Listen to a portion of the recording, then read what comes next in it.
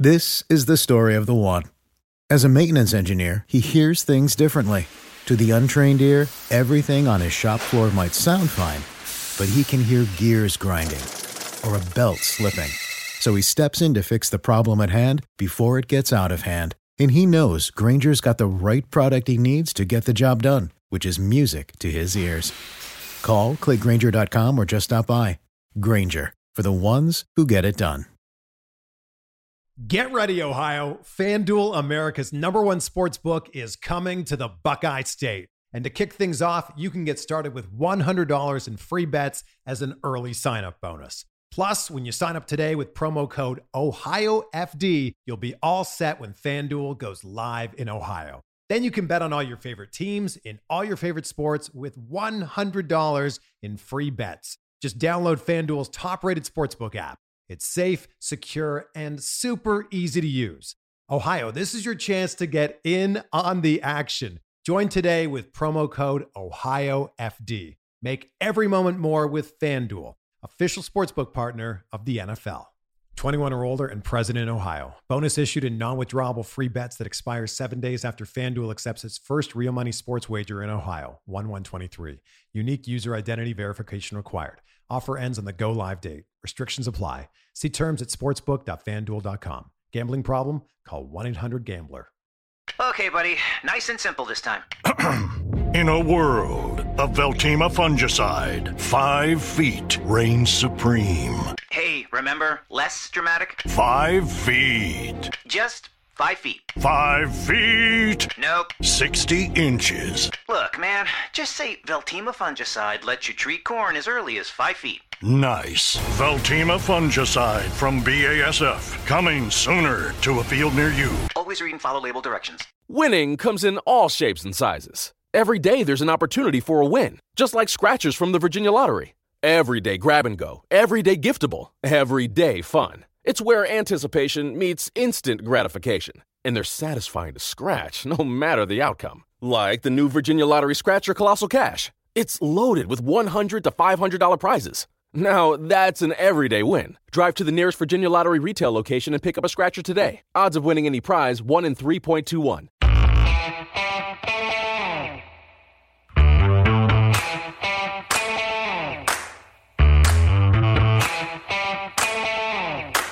Once again, it is Film Study with Ken McCusick. We are looking this time at the offense. If you didn't hear us go down with the defense yet, go back an episode. This week we're going down the offense of the Ravens-Ram preseason game. Ken McCusick, how are you doing? Life's good, Josh. How about you? I'm doing well. This will be a fun game to talk about because the Ravens scored 33 points. I feel like they don't score 33 points that often in their style of football. No, really, really good. First 3 drives in particular, but a very dominant first half. They got into some more sluggish offense in the second half. Still got a touchdown drive out of RG3 that we'll talk about a little bit. But very solid overall game offensively. And I feel like the Ravens from the second half of 2017 on, when Joe Flacco's been healthy, have been quite a good offensive team. Yeah, and if you want to push a quarterback controversy, all 3 quarterbacks led touchdown drives. So all 3 quarterbacks showed at least something on Thursday night. Yeah, that was really nice. We needed to see something from Jackson, and he delivered on some things. We're going to talk a little bit later in more detail about his performance. RG3 came in at the end of the game and had a connection with Brashad Perriman that worked out for both of them.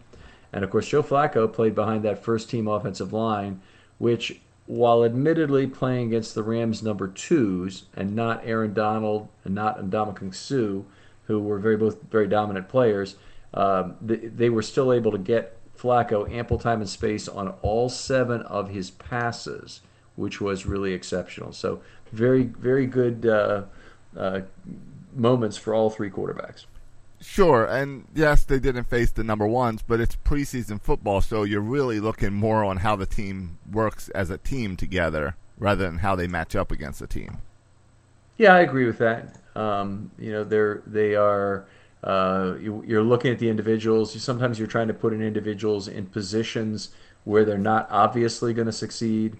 Billick mentioned the point that he doesn't necessarily want to see how they can scheme for free runners on defense, for example. He wants to see how his defenders can get to the quarterback with just a 4-man pass rush, and see if they're able to impose their will on the offensive line that way. So, same principles would apply on offense too. And I think particularly in terms of one offensive lineman we'll talk about, they did a lot of bringing him to the edge of his comfort zone to see what he could accomplish. All right, well, let's get into it. Let's get into it right there with the offensive line. And like you said, ample time on space for Flacco, so the first-line offensive line was working well. Yeah, and he bebopped them right down the field, obviously. Good short passes.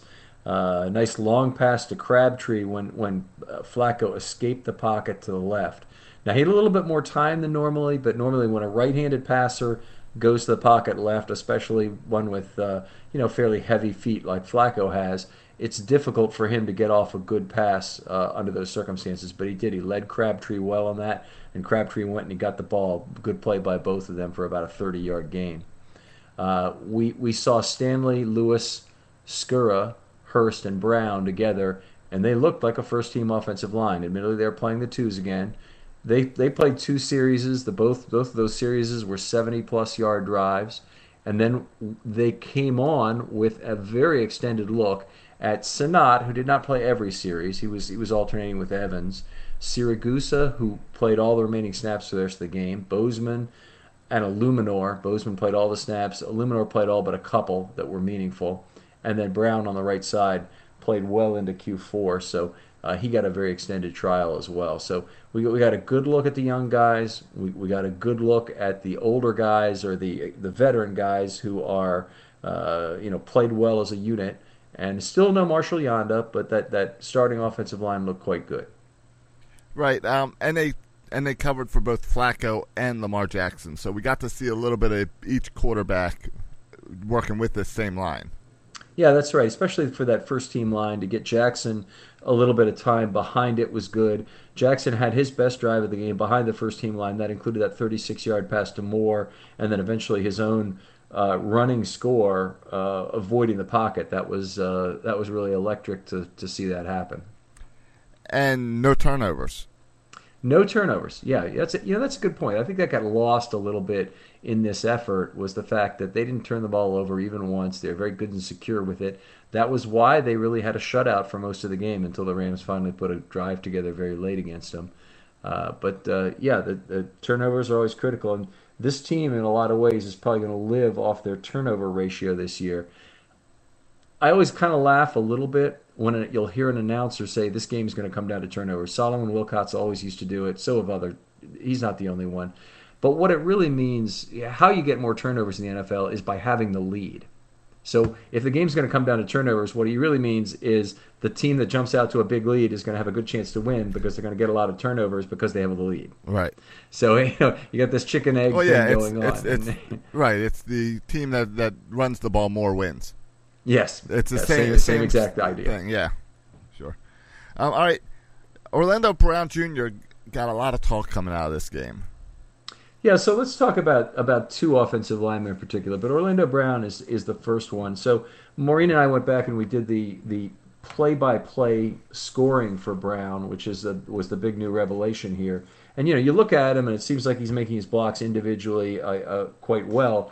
It was better than I thought this game. It was probably not quite as good as I thought against the Bears, but he had 50 scored snaps. Sorry, make that 52 for Brown.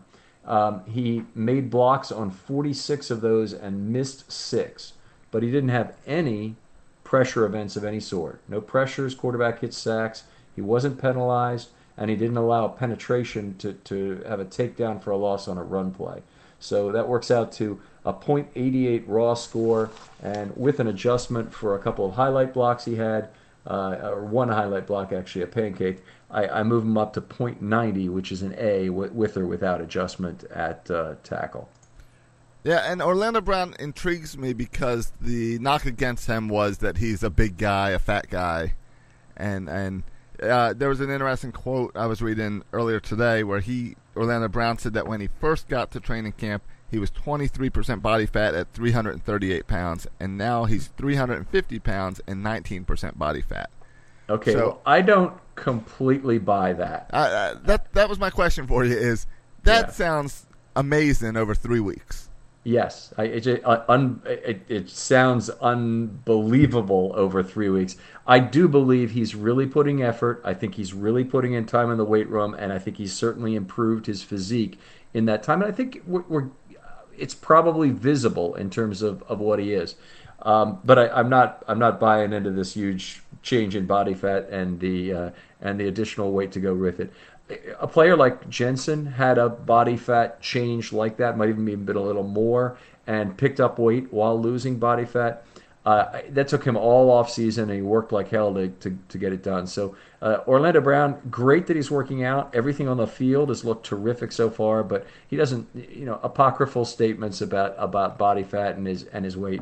I really want to focus on his play at this point. All right, so not buying that, but he played well. All right, Nico Siragusa is the other guy who played a lot on Thursday. Yeah, so that's the very first good thing is that he played a lot. Availability was a big positive for him. You always hear from these old time players that the most important ability is availability. Well, he played, in his case, let me get to the scoring here, 50 scored snaps, made 40 blocks. Now, he missed 9 blocks, and a variety of reasons why he missed blocks. Some of it because the coaches put him on the edge of his comfort zone, which we're going to get into a little bit. There was a complex sack. It's not that complex in terms of who was responsible for the pressure because it was him. But Jackson actually walked up in the pocket trying to make a play with his legs when he probably should have either thrown the ball away or thrown the ball to an open Jaleel Scott over the middle of the field. And he kind of walked into or ran into a sack. And so I gave Siragusa half of that sack. I charged the rest of it to Jackson. There are some people who would charge Siragusa with the whole thing, and I wouldn't really object to that strenuously either. When you put the score together, 0.74 points per play as I have it scored. I gave an adjustment of 0.03 for a couple of highlight blocks. No adjustment for quality of competition because I think he's basically playing replacement level guys for the Rams. And grade overall is a C for that. Really barely makes the C mark. That said, I'm thrilled about what he did. We talked about availability. The second is mobility.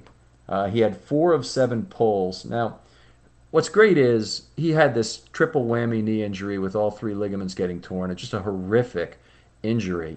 And in camp, I can just say he hasn't really looked like he's moving normally, and things have just looked a little wrong. This game, we saw him move fairly normally. And the coaches asked him to pull a lot, 7 times. He made 4 of those. He made 6 blocks in level 2. He had a pancake. One of the nice things he was doing was making combination blocks very well, which means he makes a block at the line of scrimmage, leaves a guy behind for a lineman next to him, and then moves to level 2 and makes a second block. And he had several of those in this game, 2 that were highlights as far as I was concerned. So really nice job by Siragusa there. He didn't hit on all his level 2 blocks. He had a big whiff on a screen pass that looked kind of funny. One play that stood out among others was, despite the fact that Illuminor has been playing all the snaps basically these first 2 exhibition games, Siragusa seems to understand what's going on a little better. And they had one play where both guards pulled in the opposite direction, which should almost never happen. You could design a play maybe where that would happen, but they both pulled right into each other. And after the play, I didn't notice this in the first watch through, but I did when I scored it. You see Siragusa kind of pointing with his finger in this hitchhiker motion back in the opposite direction and talking to Illuminor about it, and then he points to the right. And so it was pretty clear that Siragusa understood what was going on. It was also clear from the fact that the other 2 linemen, actually the right tackle and the tight end, were out in front of the play on the right side blocking in tandem, and pretty apparent that play should have gone to the right. So that hurt Siragusa's score slightly, but I think it was probably Illuminor's fault. Illuminor had a very tough night, by the way. Did not play well at all. Yeah, he had a couple false penalties, right? Yeah, a couple false start penalties. That wasn't it. I mean, he had a pressure that was bad. He had the misplay on the pulls. More than any other lineman, his man was in the backfield. I thought Bozeman did a pretty good job with not allowing pressure events, but Illuminor had a really tough night of pass blocking. All right. Well, let's get who they're blocking for, and let's look at some of these young running backs, like Gus Edwards. Yeah, well, Gus Edwards has obviously played pretty well in the exhibition game. The first exhibition game, he did it both as a runner and a receiver when he had the first and fourth longest plays of the days of the game for the Ravens, I should say. He had 12 for 58 in this game, including a 25-yard run, which was the longest run for the Ravens the games. They actually had 5 passes that were longer than that in this game, but the 25-yard run was very nice. And he, as a receiver, did not catch his only target, so didn't really have the day as a receiver that he'd had before. But another good day as a runner, and they leaned on him pretty heavily with 12 carries. So you got to like that. He lost a 13-yard run when Senat was called for holding. Really ticky-tack holding call, by the way. But anyway, I thought that Edwards played very well. All right. The guy who did make 2 catches was Mark Thompson. Yeah, so Thompson is an interesting guy because he's a bigger running back. He's about 6'1", and he's a guy the Ravens could turn to as a pass blocker and have more chance to succeed, and also as a guy who can catch the ball out of the backfield if he can do that. So he had one really nice catch that he had 29 yards on the play, but it was -5 plus 34 yak. So he caught the ball, a screen pass, 5 yards behind the line of scrimmage, and rumbled 34 yards downfield for a 29-yard gain. He had 2 catches in total for 43 in the game. As a pass blocker, I don't think we saw everything he's got in this one, but as a receiver, that's a great place to start, and that's really one of the things the Ravens need. They need a guy who can come in on third down, pass block very effectively, and be a new young back that the Ravens are going to have for several years who can combine both of those things. All right, that works for me. Let's go on to the wide receivers. And Darian Grant, he's not going to be our punt returner, is he? Well, he's in a battle with Tim White, and only one of those guys, and probably exactly one of those guys, will make the team. I can't really envision it happening differently because they don't really have anybody else that's stepping up to return kicks. It's between Grant and White. As a returner, looking at the camp results only, White is miles ahead of Grant. And there's a couple of things about it. White does a much better job of getting to the ball in the air, so tracking it, catching it cleanly in a position to make a return. And that's really important. Grant could get away at the college level, I think, with teams out kicking their coverage probably more often, with the coverage not being quite as good downfield, with him being able to get a running start on a lot of punts that were either deep or were shallow, and he could field them easily. And that's where Grant is good. He's going to make people miss when he's running right at them. When Grant is forced to run laterally, his lack of top-end speed becomes apparent. He's a 4.65 40 guy, which would be great if you or I could do it, but it's just not at the top end of NFL speed. And a lot of the coverage guys are some of the fastest players, cornerbacks and safeties, who have more speed than Grant. So if they can get him moving laterally, he loses a lot of his ability to make cuts. So Tim White, I think, has more straight line speed, and he's certainly ahead of Grant in terms of getting to the ball and getting in position to make returns. So we'll see how that turns out. Grant didn't have an impressive day as a return guy. He had 2 returns for 0 and 3 other fair catches. So that's not exactly what you want out of your punt returner. He did have a nice day as a receiver. In fact, he had just a beautiful iron head play where the safety was called for lowering his helmet, and he really took the worst of it, and Grant ran right through that contact and had a big yak play after that. So he had, I think he might have had 24 or 26 yards on the play. It should be right here somewhere, right, for Grant. I'll find it here at some point. Yeah, 26-yard play with a significant yak component after that illegal contact, and then tacked onto that 26 was another 15. So really nice play there. And as a receiver, he made some strides to try and catch Tim White, but he's still behind in that battle. Okay. Brashard Perriman, while we're on wide receivers, he was actually catching the ball. He had a few catches on Thursday. Yeah, so kind of a good situation for Brashard in a lot of ways. He was in there with the third team, so he's playing the worst of the worst for the Rams. And I don't mean to mitigate or make caveats for this at all, because Brashard really looked good.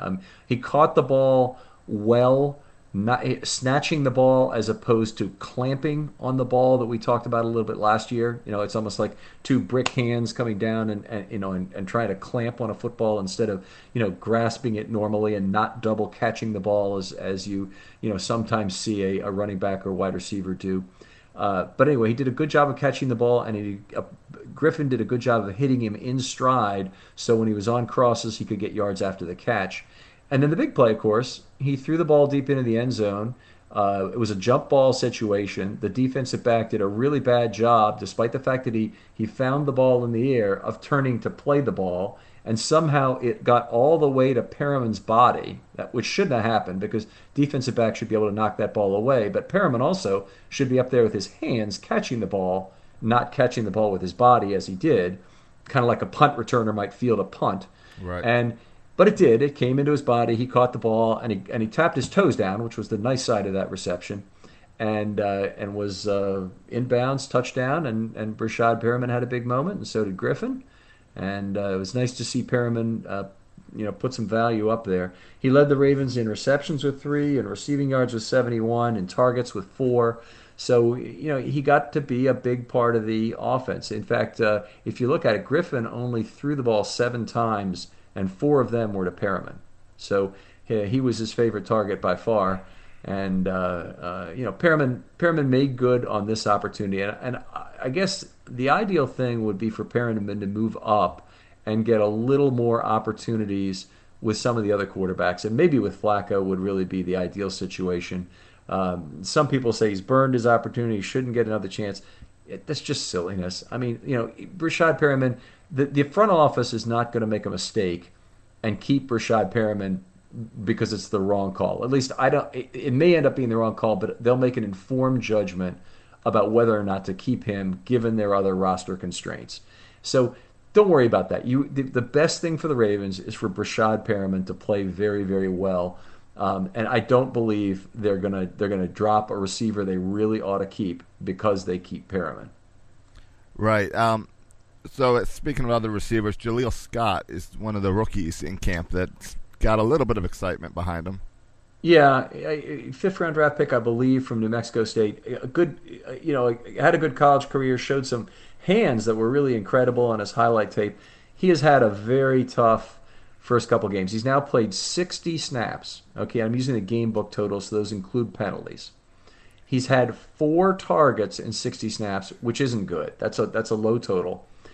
He's caught one of those balls for 9 yards, also had 1 intercepted. So it's only 4 balls, but it's 60 snaps on the other hand. The quarterback rating throwing the ball to him is 0.0 so far. So obviously not what you want. He just has not looked like he's getting separation at all versus NFL corners, nor is he really using his body effectively to make receptions. So I'd like to see both of those things happen more, whether it's more vertical routes where they try and throw him open. One of his 4 targets was an end zone play where I thought he did a very poor job of running through contact. And Jackson actually left the ball in the field of play, which quarterbacks don't really always like to do when they're in the corner of the end zone. But he left it in the corner of the end zone where Scott could have had it, but Scott had a hard time running through the cornerback's contact to make a play on that ball. Would have been a great catch, but even getting closer to that ball would have been something I would have liked to see. So anyway, Jaleel Scott off to a tough start so far. Hopefully he can turn it around. All right.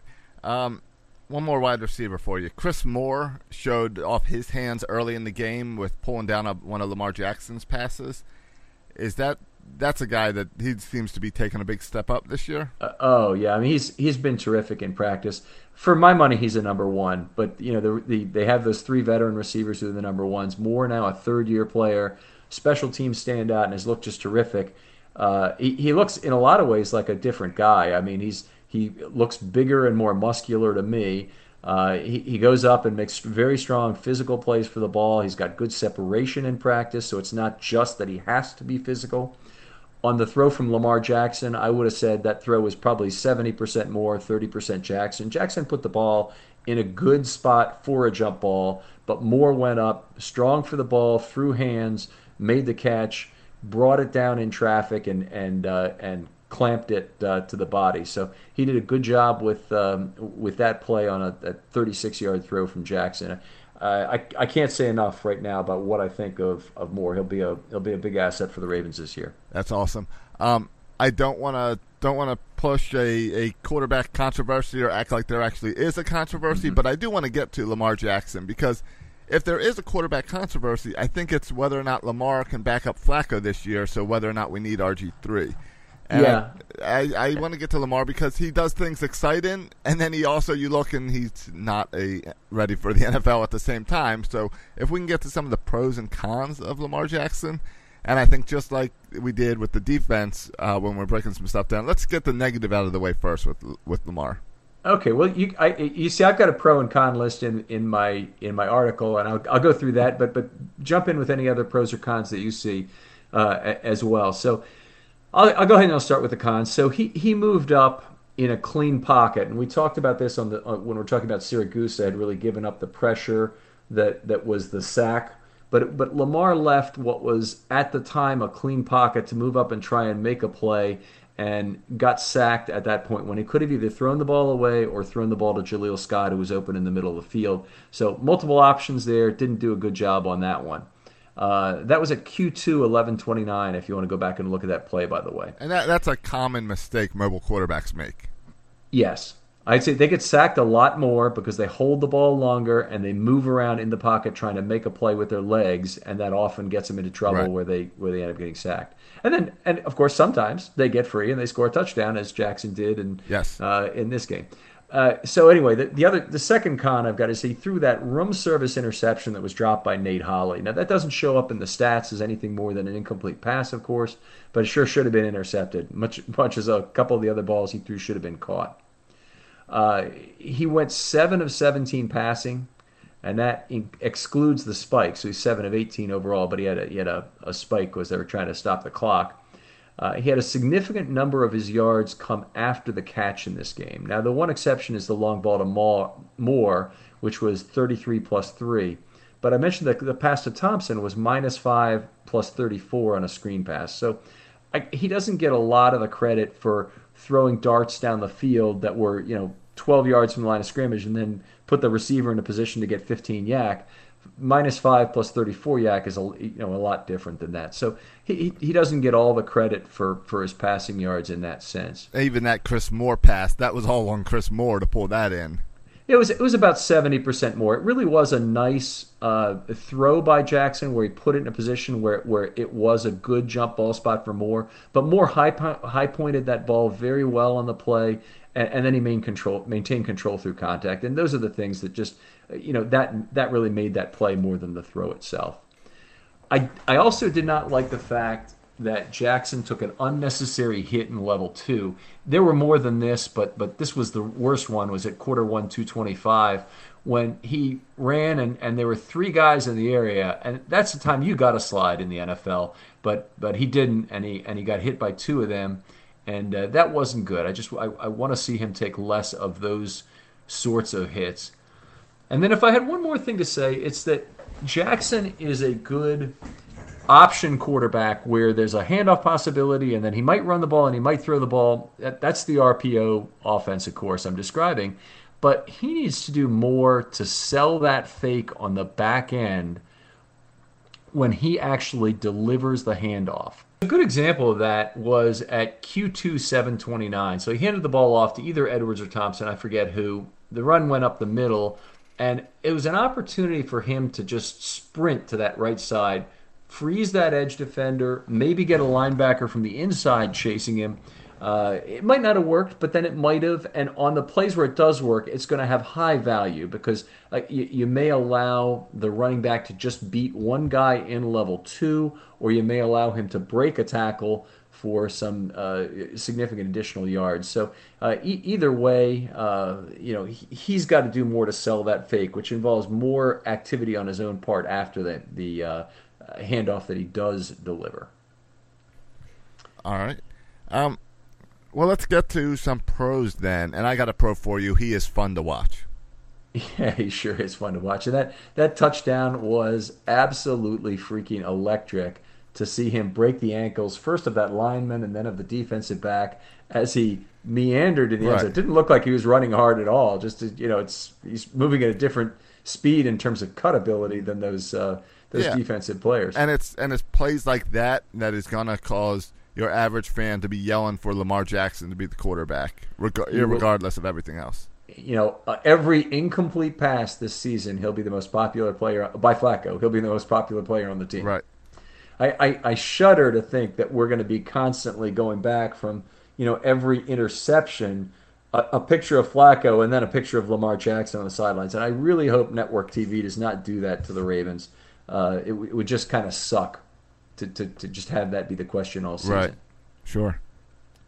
So anyway, he did play one series with the offensive line, as we talked about. He drove for a TD with them, and it was a very good cruise control drive. He did good things. He got only one of 2 pass plays that were with ample time and space, and he had another one where obviously he ran for the touchdown when it didn't end up being a pass play. So he did a lot with not quite as good protection as Joe had. That was special. He had that very nice deep ball touch to Moore. He did a good job, I thought, putting the deep ball where with one exception, where the other team could not get to it. The one exception was that room service interception to Holly that was overthrown to Andrews in the middle of the field. Right. But he did a good job on that end zone play to Scott. He did a good job on the pass to Moore of putting the ball where the other team couldn't get it. He was victimized by a couple of drops. Jordan Lasley had a bad drop in this game. So anyway, rookie receivers hurt him in this game. He was victimized by a couple drops, and that was something that if he had a chance with the number ones, he might have had a better opportunity.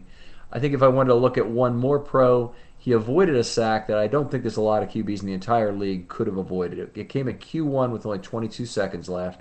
The Rams rushed 6. The Ravens only had 5, just the offensive line into block.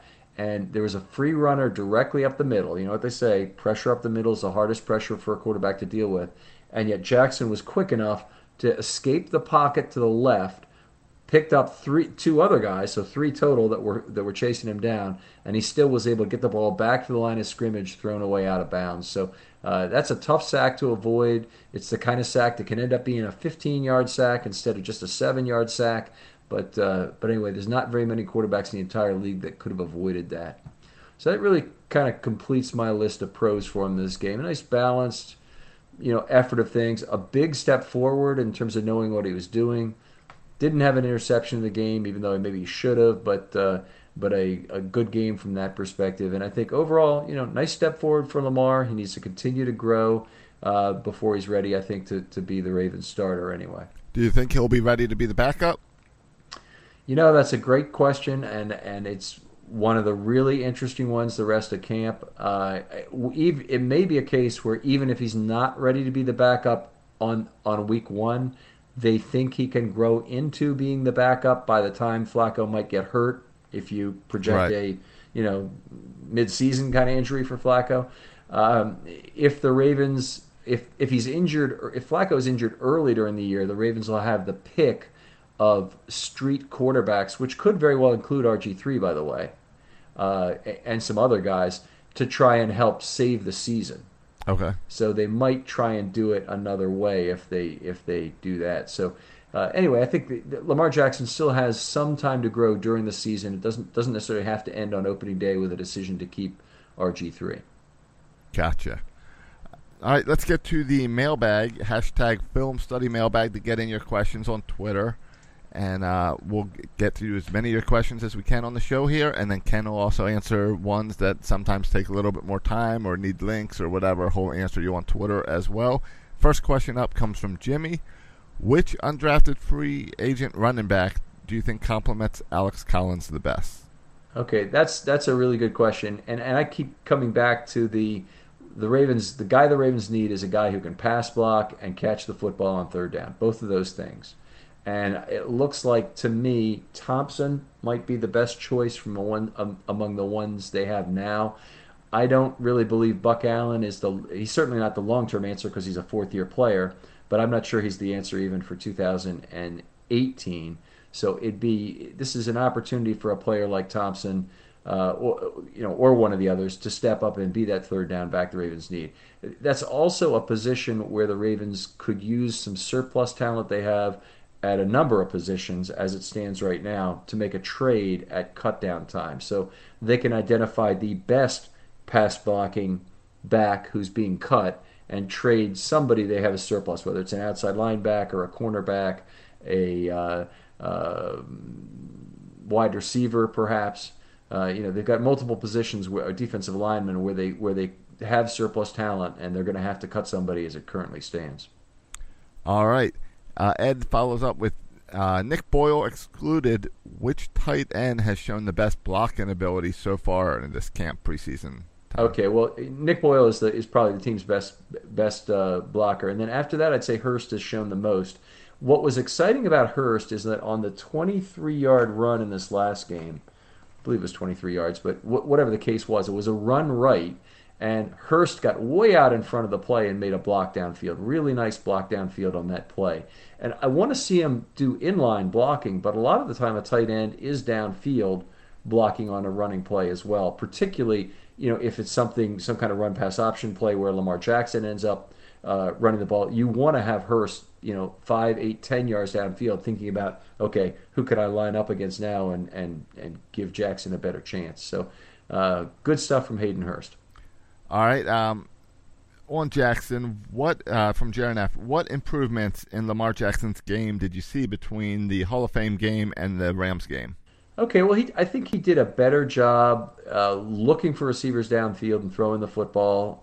He did a better job throwing them where they ain't, kind of like the old Wee Willie Keeler thing. Right. He kept the ball away from the defense a little bit better than he did in that first game. I don't know about telegraphing of throws if I'd really speak to that. I thought he threw more balls that were catchable in this game, even though his completion percentage hasn't been higher in either one. He was victimized by some drops in this one. So those are pretty much the elements. I mean, we knew about his legs already. We were confident that we'd see big plays from his legs, but we saw more from him as a quarterback in this game throwing the football. All right, Fred asks, is it too early to give up on younger players who can't seem to be healthy in their career, like a Max Williams, Kenneth Dixon? Well, Max Williams is a fourth-year player, so this is the critical point where you have to make that judgment. Do you cut the guy, and he has no option value remaining? You got to look at it this way: is if Max Williams ends up being good this year, the Ravens have to pay market value for his services next year anyway. So whatever his level of play, he's a market value player from this point forward. So that's what I mean when I say he doesn't have any option value left. The Ravens don't have cheap years of service remaining. Kind of baseball, it's very obvious too. It works the same before arbitration, but in football, it's very important, and especially since you're managing a salary cap. All right, final question. Zach wants to know about Joe Flacco. Is this the year that he gets to that 4,000 number? I don't need an arbitrary limit like that to know that Joe Flacco's having a good year. So I think if Joe Flacco ends up being a game manager this year because the Ravens defense is so dominant that they're creating tons of turnovers and the Ravens have the lead early in a lot of games and they're running the clock out, that's just fine. So he's got a set of receivers that is, I think, good, but I think frankly their quality is overstated by the typical Ravens fans. They don't have the one superstar receiver, that's for sure. Crabtree, if you look, has scored some touchdowns in recent years, but isn't that superstar receiver. John Brown could be a deep threat, but he's no Torrey Smith. So you have a set of players that the Ravens want to romanticize very quickly here, and I don't think as much of these veteran receivers as other people seem to. Does he need to get to the 4,000 to guarantee a job for the following year? Nah. No? All right. No, I think if he manages the team and has 3,700 yards and he'll be okay. 24 touchdowns, 12 interceptions, yeah, he'll be fine. All right, Ken. Thanks for breaking down the offense and defense as well. I mean, we're putting out both these episodes on Saturday and Sunday, so I know for many of our listeners, they'll be listening to these back-to-back on Monday. So finally, we want to tell everyone the next thing they can do with their Monday morning, which is check out your writings over on Russell Street Report. Yeah, appreciate that. So they're on Russell Street Report. If you look for Film Study Ravens Ken, you can usually find him in Google. and you'll be able to see a more detailed approach to this, particularly at Game Pass. You can go back and see these specific quarter time references and go on. We mentioned if you're a PSL holder, you got the email this week talking about your free Game Pass. That's how I write those articles, is so you can follow along play by play with what I'm discussing. In terms of Twitter, at Film Study Ravens, very active on that. Love to hear questions and comments, and you're getting a good analyst discussion if you toss a good question out there. There's a lot of banter going back and forth about the questions that get answered. So questions that get asked. So really appreciate that. Josh, tell them where they can find you on Twitter and your podcast. Yeah, I'm on Twitter at Josh Soroka. Make sure you tag those questions that come in with the hashtag Film Study Mailbag. Makes it a whole lot easier for me to find them when we go through them on the next show. And you can check out my work at section336.com and see podcasts and lots of Orioles talk, and hopefully more and more Ravens talk will be coming to that site as well soon. Okay, I'm seeing that the hashtag #QuitForWit show up more and more. Yeah, true. not really going to get into it, but yeah, if they suck and they keep losing this season, it's not a bad thing. Bobby Witt Jr. could be their draft pick next year. Right. And if you bring that guy in and you sign this Victor Mesa guy, then yeah, this farm system looks a whole lot different than it did at the beginning of the season. Of course, it already does thanks to the guys they've traded. So get through this year, get through another 2 years that'll be rough, and then we should be having some fun baseball again in Baltimore. All right, Kent. Well, we will speak in a few days.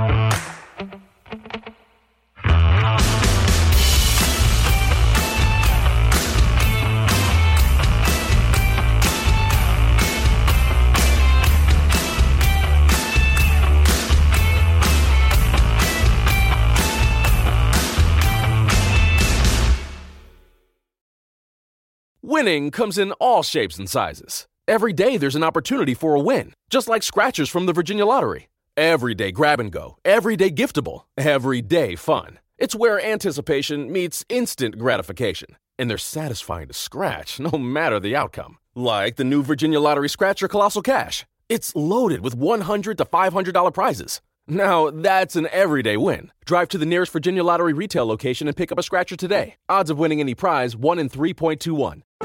Introducing the Lowe's List for Innovation. While our aisles are filled with innovative products, we've selected our favorites just for you. Like the exclusive Whirlpool washer with industry-first 2-in-1 removable agitator. We love this washer because you can customize any load. And with other smart features to streamline your laundry routine, this product is a must-have for families. Shop the full Lowe's list of top picks at Lowe's.com. Lowe's, home to any budget, home to any possibility. U.S. only.